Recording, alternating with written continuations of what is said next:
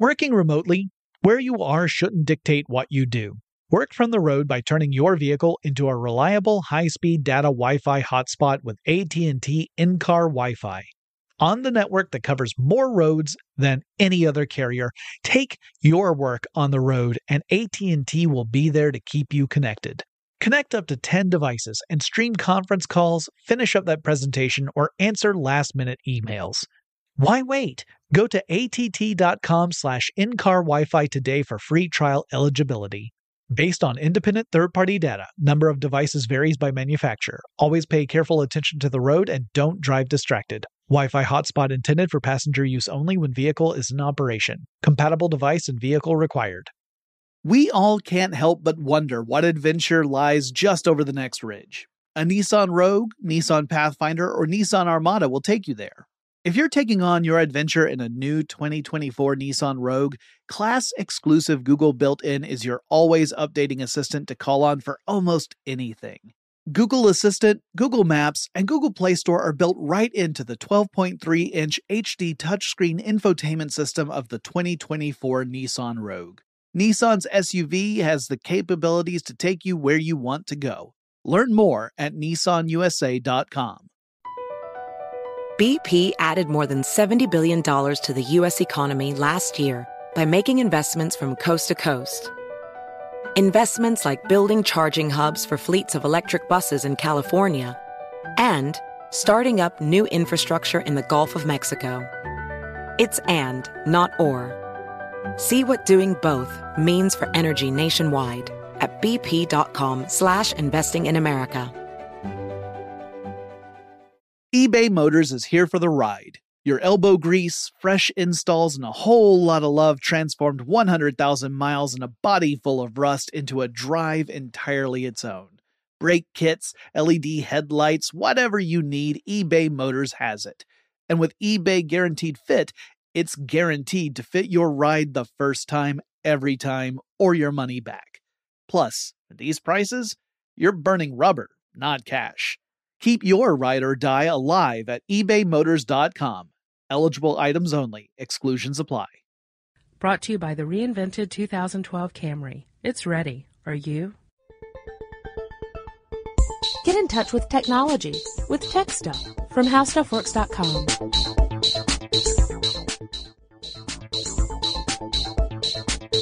Hello again, everyone. Welcome to Tech Stuff. My name is Chris Pollette. I am an editor at HowStuffWorks.com. Sitting across from me is a guy who knows a whole lot about tech stuff. That would be senior writer Jonathan Strickland. Throughout human history, we have been dependent on machines to survive. Fate, it seems, is not without a sense of irony. Very nice. Thank you. Okay, so today's topic is an interesting topic, actually. Yes. Because it's so close to so many things, and yet it's not the same as any one of them. Wow. I think that came from a Beatles song. No, No, it's Chrome OS. Yes. And it has ties to a great many different other technologies and is sort of a standalone thing. And I think that's why so many people are confused about it, because it seems like a whole bunch of different stuff, but it is its own standalone operating system for computers. Yeah, this is there are a lot of reasons why this is a confusing topic for some people. Now, a lot of our listeners have probably been following the development of Chrome OS over the last, more than a year now, because Google initially announced Chrome OS back in 2009. Yes, July 7th, 2009, by my reckoning. Yes, that's the date I have on this blog post where they call it, that was titled, Introducing the Google Chrome OS. Google announced this back in 2009, and then essentially the message was that this was going to be a cloud-based operating system. It was meant for computers. Yes. And that we would start seeing it on machines in around the end of 2010. Yes. Now, as we record this, it is the very end of 2010, and indeed we have seen the first computer with this operating system loaded in as its native OS, but the program itself is still very much in beta mode, which to Google, kind of par for the course, really. True. Google is True. king of the beta.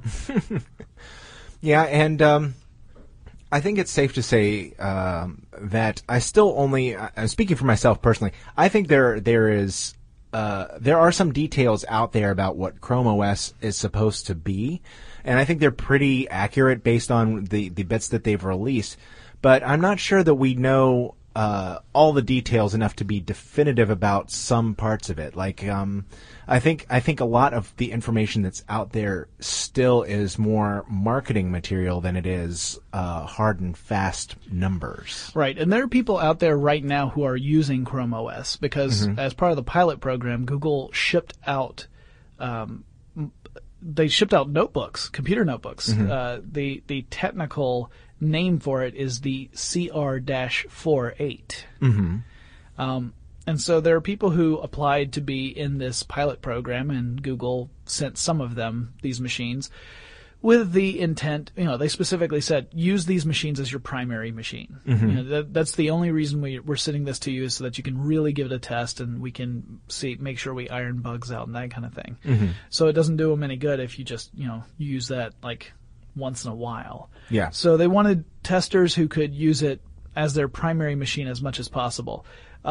It's interesting. It's actually Chrome OS. You might hear people talk about how Google takes a sort of open approach to their operating systems. Chrome OS technically is not really an open system. It's based upon source code from Chromium OS, which is the open system. Yes, that actually reminds me of Mac OS X, which is based upon BSD, which is an open source system. Right. But again, Mac OS X itself is closed. I mean, it's Apple. We kind of expect that from Apple. But it's basically a derivative of BSD, or it builds on BSD and is its own operating system, and that's similar to what the Chrome OS is. Yeah. Also, it's related to Linux. Yes. The Chromium OS is. And it's important to note, too, that it is not Android, which is Google's operating system for mobile devices. Yeah, this is another point that becomes really confusing for people who aren't really following the story. Right. Because you've got the Android platform, which is just now really starting to get some identity in the market, right? There are people who know what Android is because of all the different commercials for various phones, as well as the tablet devices like the Galaxy Tab. So people know what Android is, and they think of that as the Google operating system. So why would Google come out with the Chrome operating system? I've actually heard a lot of tech journalists say that this is a bad idea to come out with a separate operating system just for notebook computers. What I think is funny is that that's what other companies are doing already. Yes. I guess what they're saying is they thought that maybe the era of separate operating systems is slowly coming to an end, and we are going to see get ready for it, guys, convergence emerge, where we see the same operating system used across an entire variety of gadgets, from computers all the way down to cell phones. Yes. We're not there yet. So perhaps what people thought was that Google would just lead the way and create an operating system that would go across this entire range of hardware. And that way you didn't have to wait for things to converge. Google would just kind of lead the way. That would, like some generation of Android, maybe 2 or 3 generations down the line, would be robust enough to be a cloud-based operating system for a computer. That's not what's happened. And Google has essentially said the same thing that other companies have said, which is that mobile devices and computers are 2 separate things right now. And while we may be heading toward convergence, we're not there yet. Right. So it's weird for me to hear people criticize Google for making this decision when other companies have been doing this. I mean, you brought up Apple. Right. Apple has the Mac OS. Yes. That's for their computer systems. Then it has iOS, which is for their mobile systems, which includes the iPad. And of course, Microsoft has Windows 7 and Windows Mobile 7, which Phone are 7, Windows I'm Phone sorry. 7. You're right. Well, it was at one point. Yeah, Windows Mobile. I think they only got up to 6 for Windows Mobile. Yes. But then they went to Windows Phone 7. So I'm sorry. Yes, Windows Phone 7, which again, the 7 makes it confusing to some people Oh, because people are thinking, Windows 7, I know what that is. Yeah, but just Windows ports right over. Phone 7 is different. Now, I would say that all three of them have done a pretty good job making their mobile operating system and their computer operating system look pretty similar. I should say that the Chrome OS I haven't really seen, but the Chrome OS does use the Chrome web browser that is out for Windows, Mac, and Linux. Right. As it's one of its major underpinnings, because so much of what you do with the Chrome OS, or will do with the Chrome OS, is done in the cloud. And we should probably talk about that, too. Yeah. So the idea here is, it's actually a pretty simple one, and we've talked about it in the past about cloud computing. Chrome OS, many times. Yeah, Chrome OS is a specific approach to cloud computing. The idea here is that your computer would be a very thin client. It would not need to be particularly powerful in any way, because all it would really need to do is run this operating system, and then the applications would really just be kind of links to online services. So let's say that you want to use a word processing program. You could use something like Google Docs, where you have an interface that you use on your computer, but the documents, the word processing, the actual program exists on another computer, a server. Mm-hmm. Technically, actually, it'll exist on several because of redundancy issues. Right. Redundancy is very important in cloud computing because, of course, if one server goes down and there's no redundancy, you've just lost lots of customer data, and customers don't tend to like that very much. No, not really. They seem to be down on the whole, you just lost all my stuff. Yeah. Angle. They don't like that.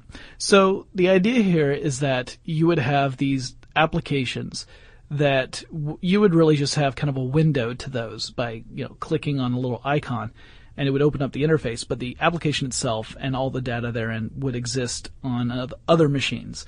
And there's some kind of great applications for this, because that means that you aren't tied to a specific machine. Mm-hmm. Your information would all be tied to your account, your Google account in this case. Yes. So theoretically, you could go to any other device that's running the Chrome OS, log in as yourself using your Google profile, and then have access to all your information. Mm-hmm.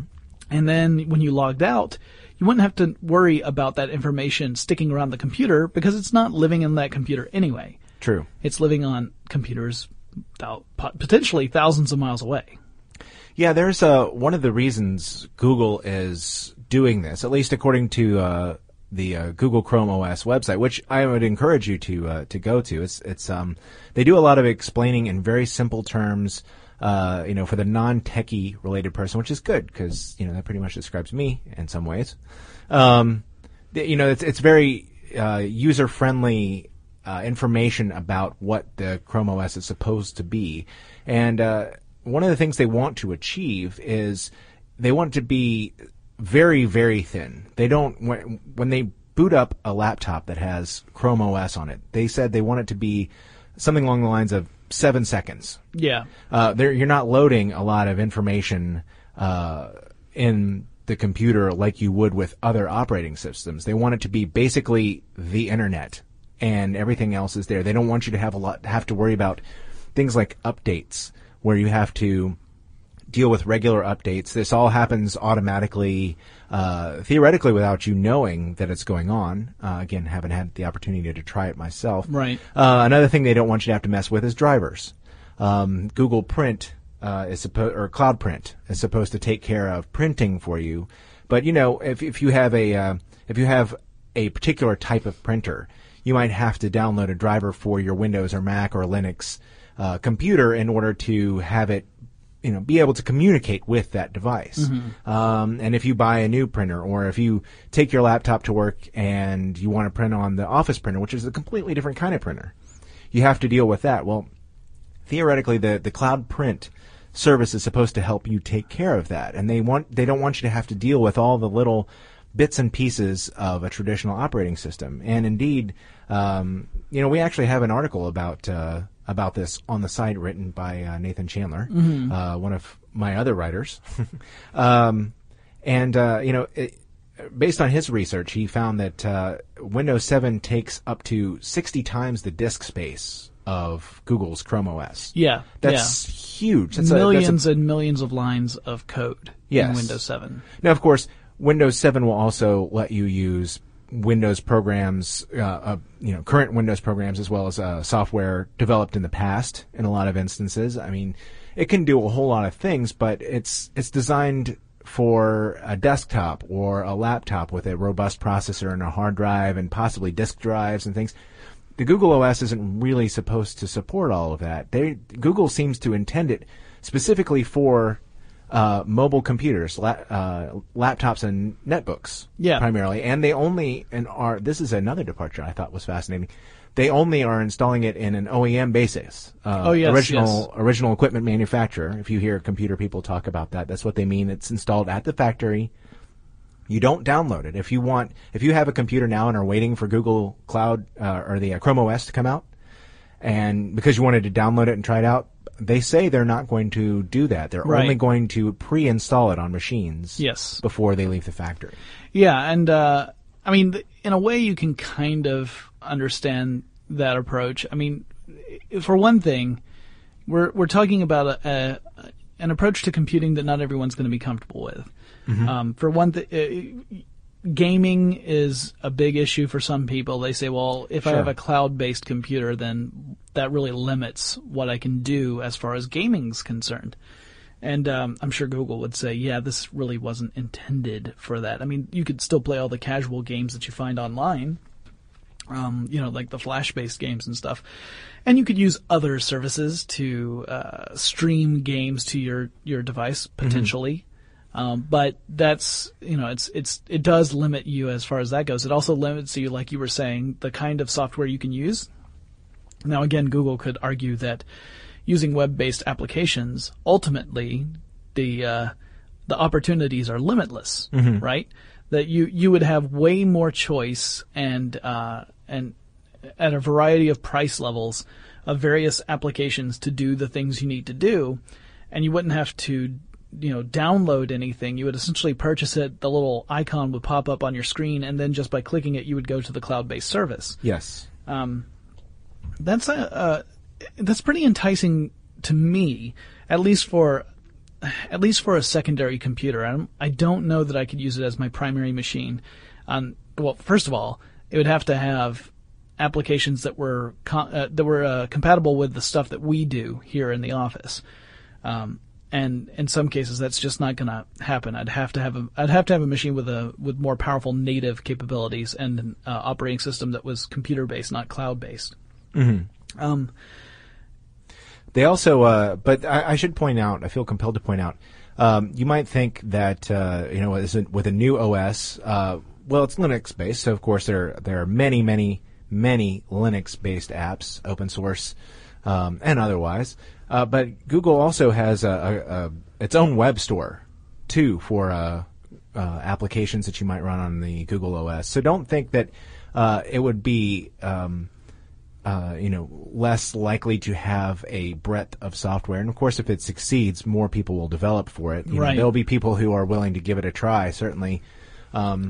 I don't know how compatible it is with traditional Linux applications. There may be a lot of them. Again, things like image processing like GIMP or Inkscape might be too much for an operating system like this, and it would have to be stored in the cloud again. Yeah. But we'll kind of have to see how that goes. But it doesn't seem like hardcore gamers or people who are doing a lot of high-end digital editing, video editing, audio editing, people like that. Yeah, it's not really the machine for them. It's not really going to be useful for them. But for people who are doing day-to-day productivity stuff, especially stuff that you can do online, it is intended to be an online operating system after all. I think it may end up being useful and certainly affordable. Yeah, the online operating system is another really important part. We kind of just assumed that when we started talking about this, but that is something we should mention. Since this is cloud-based and all these applications are essentially tied to the web, you have to have an internet connection in order for this computer to actually be useful. It's funny you would mention that. So, I found out something I did not know about the Chrome OS. What's that? In doing research for this, because I had heard some of this material, but Chrome notebooks are actually going to have data plans from Verizon Wireless. Yes. Up to 100 megabytes of free 3G data every month. For 2 years. 100 megabytes it's is free. not that much. But then again, these computers are supposed to have both Wi-Fi and 3G, so it's not like 3G is the only way you get data. True. Like, for most people, I think Wi-Fi would be the primary way they would get data. So as long as you were someplace where there was a Wi-Fi hotspot, you'd be good to go. And when you're somewhere where there's not a Wi-Fi hotspot, then hopefully you'd be able to access a 3G data network. Yeah, plus, well, I mean, Wi-Fi is faster, even than 3G.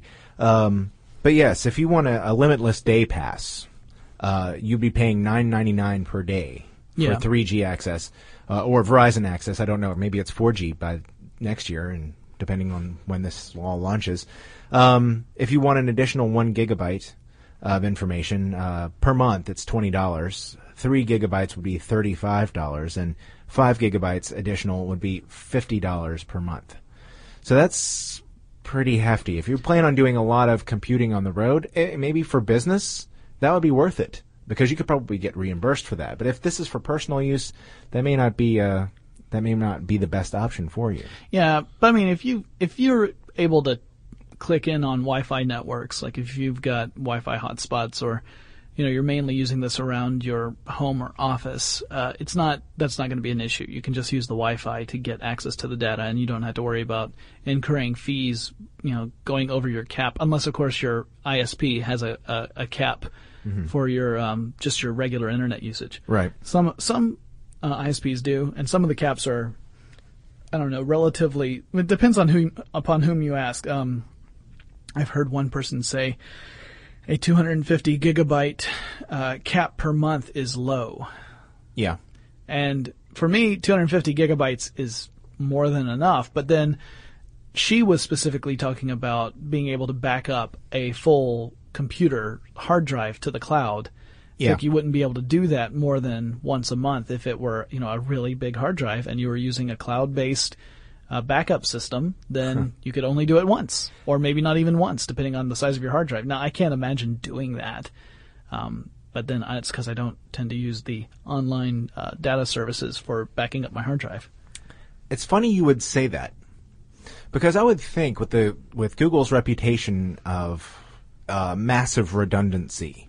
And by redundancy, if you're not familiar with that term, we mean Google servers have lots and lots of other servers with the same information on them. So if one of them breaks, basically Google is losing nothing, because the company backs up its own equipment. So I would imagine that if you had an account and had Google Chrome OS on your operating system, your information would all be backed up automatically by Google. And that is one of the things that they have said, that they're very strong on privacy.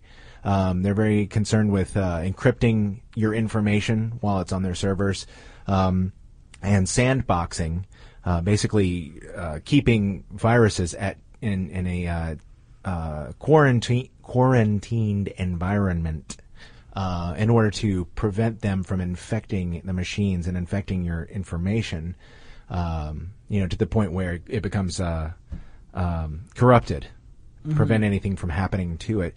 They are talking those points up. So I would imagine it would be pretty safe. The thing is, cloud computing has a long-running stigma for a lot of people, that because that information is on a computer or even multiple computers out there somewhere where they don't know where it is, it concerns them that someone could break in and gain access to that information, possibly copy it, sell it to people for money, and who knows what all else. Yeah. I mean, you've got your sensitive information on there.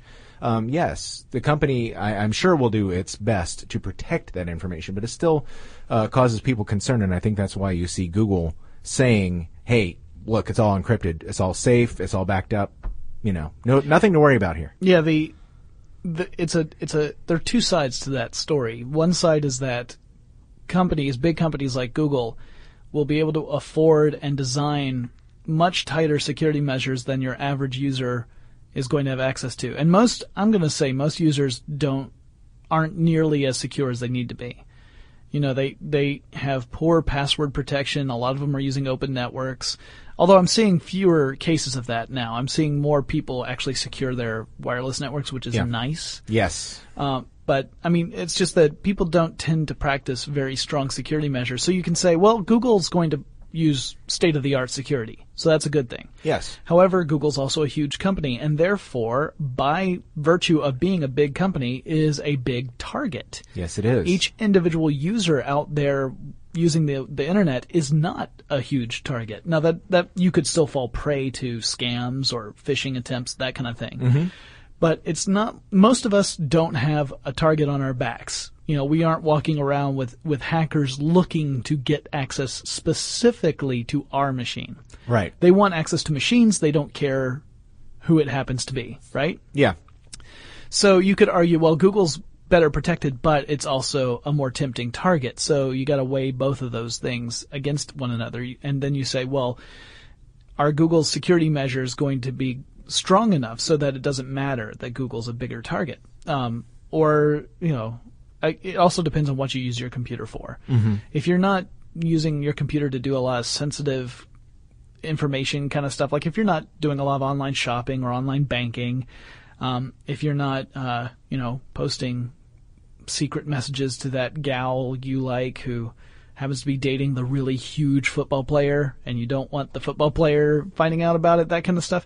If you're not doing any of that, then maybe these aren't even concerns for you. Yeah. But if you do tend to put, if you do tend to shop online, or you do online banking, or you do, you do things like you manage benefits or medical records or anything like that online, yeah, it becomes a concern. Yeah.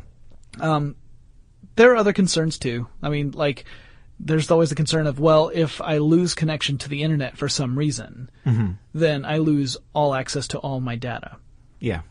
So let's say that there's some massive failure in Wi-Fi and 3G service, which at this point you're thinking, well, I probably have other things to worry about. Mm-hmm.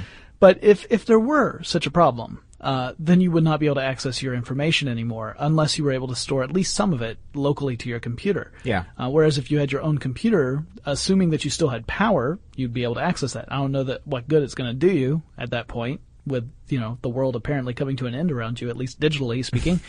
But it's one of those things that people, they kind of react to. This idea of, well, something could go wrong and I would no longer be able to get to the things that are mine. Yeah. Part of that, I think, is also just a sense of ownership. Like, when your data rests on someone else's machine, it almost feels like you don't own it. Yeah. That's true. So it becomes, and depending upon the way service agreements are worded, sometimes you don't own that. At least, if those agreements were to hold up in court. We haven't really seen that play out to any extent, like someone challenging a website or service saying, okay, well, I know I uploaded my photos to your site, but that doesn't mean you own them. We'd have to see that kind of played out all the way through to find out, what the courts have to say about that. Right.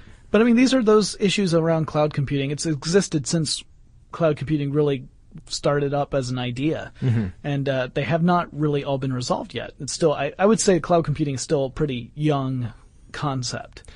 Yeah, and it's funny too. When we started talking about this, I started thinking specifically about Google's competition unwittingly helping it. Because I would say probably most people aren't really aware that there is a Google Chrome OS. I think it's out there, but because it hasn't actually been released, it's not really on a lot of people's radar.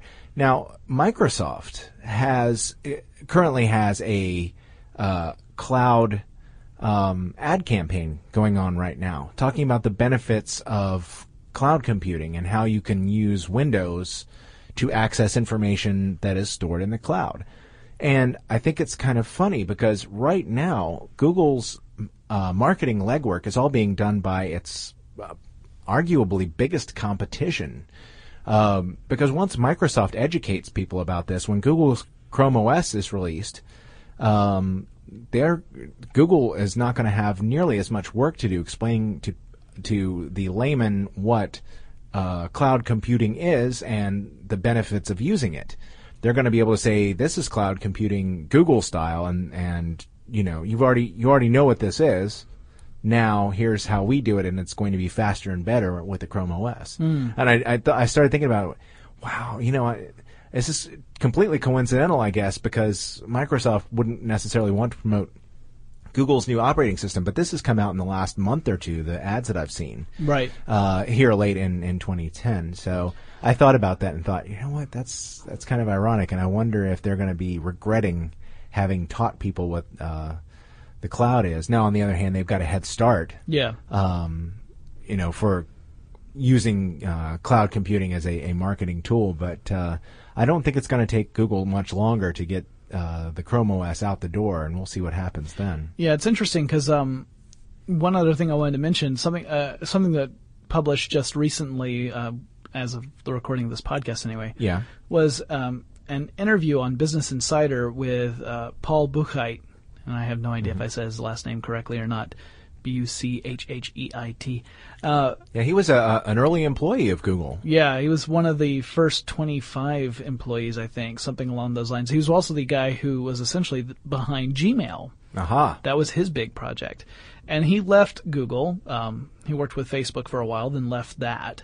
But he had some interesting things to say about Google recently to Business Insider. And one of the things he said was he expected Chrome OS to fail. Yeah. And he attributed that not to any inherent flaw with Chrome OS, but rather because the Android operating system has gathered so much steam that that's going to cannibalize the Chrome OS operating system. Right. And people are going to say, well, sort of the question we made at the very beginning, why should I get Chrome OS when Android is already out there? Yeah. Well, they are designed for different devices. There are people who think that Mac OS X and iOS are going to merge. And I think there are some similarities there, but I think there is a benefit to keeping them separate, as we were talking about before, because the iOS will run on devices that just simply cannot run the Mac OS, and the Mac OS is far more robust and supports a far greater range of applications than the iOS can ever support, but it needs a faster and more heavy-duty processor to operate, and that would be sort of similar to this situation, but the Chrome OS isn't really designed to run on, a desktop, heavy-duty machine. Right. A pro-level machine. Well, and not all the apps on Android are cloud-based either. A lot of them exist on top of the hardware of the actual handheld device. So it's not exactly the same approach as Chrome OS in the first place. And I'm not sure that the Android experience would translate well to a computer, like a laptop or netbook or anything like that. It's meant for a different kind of computing. Yeah. And I think Apple's really proven that there are two different ways to use these kind of devices, and I say that because of the success of the iPad. Yes. Because Steve Jobs recognized that there's a mobile way of browsing the internet and using a computing device that is a lot different from the computer approach, which I would argue is why there are, why the iPad uses iOS instead of a version of Mac OS. Right. Because it's designed to do computing in a different way. Mm-hmm. So we'll see if the Chrome OS is going to make an impact. I mean, it's early days yet. The beta program just launched as of the recording of this podcast. I actually applied for it. Mm-hmm. I have not received my CR48 yet. Actually, I have no idea if they would even pick me. I would love to get my hands on one just to try it out and see exactly what I can do and what I can't do. Yeah, and really take it for a spin. Plus, I think that it's kind of got an appealing bare bones design to that laptop.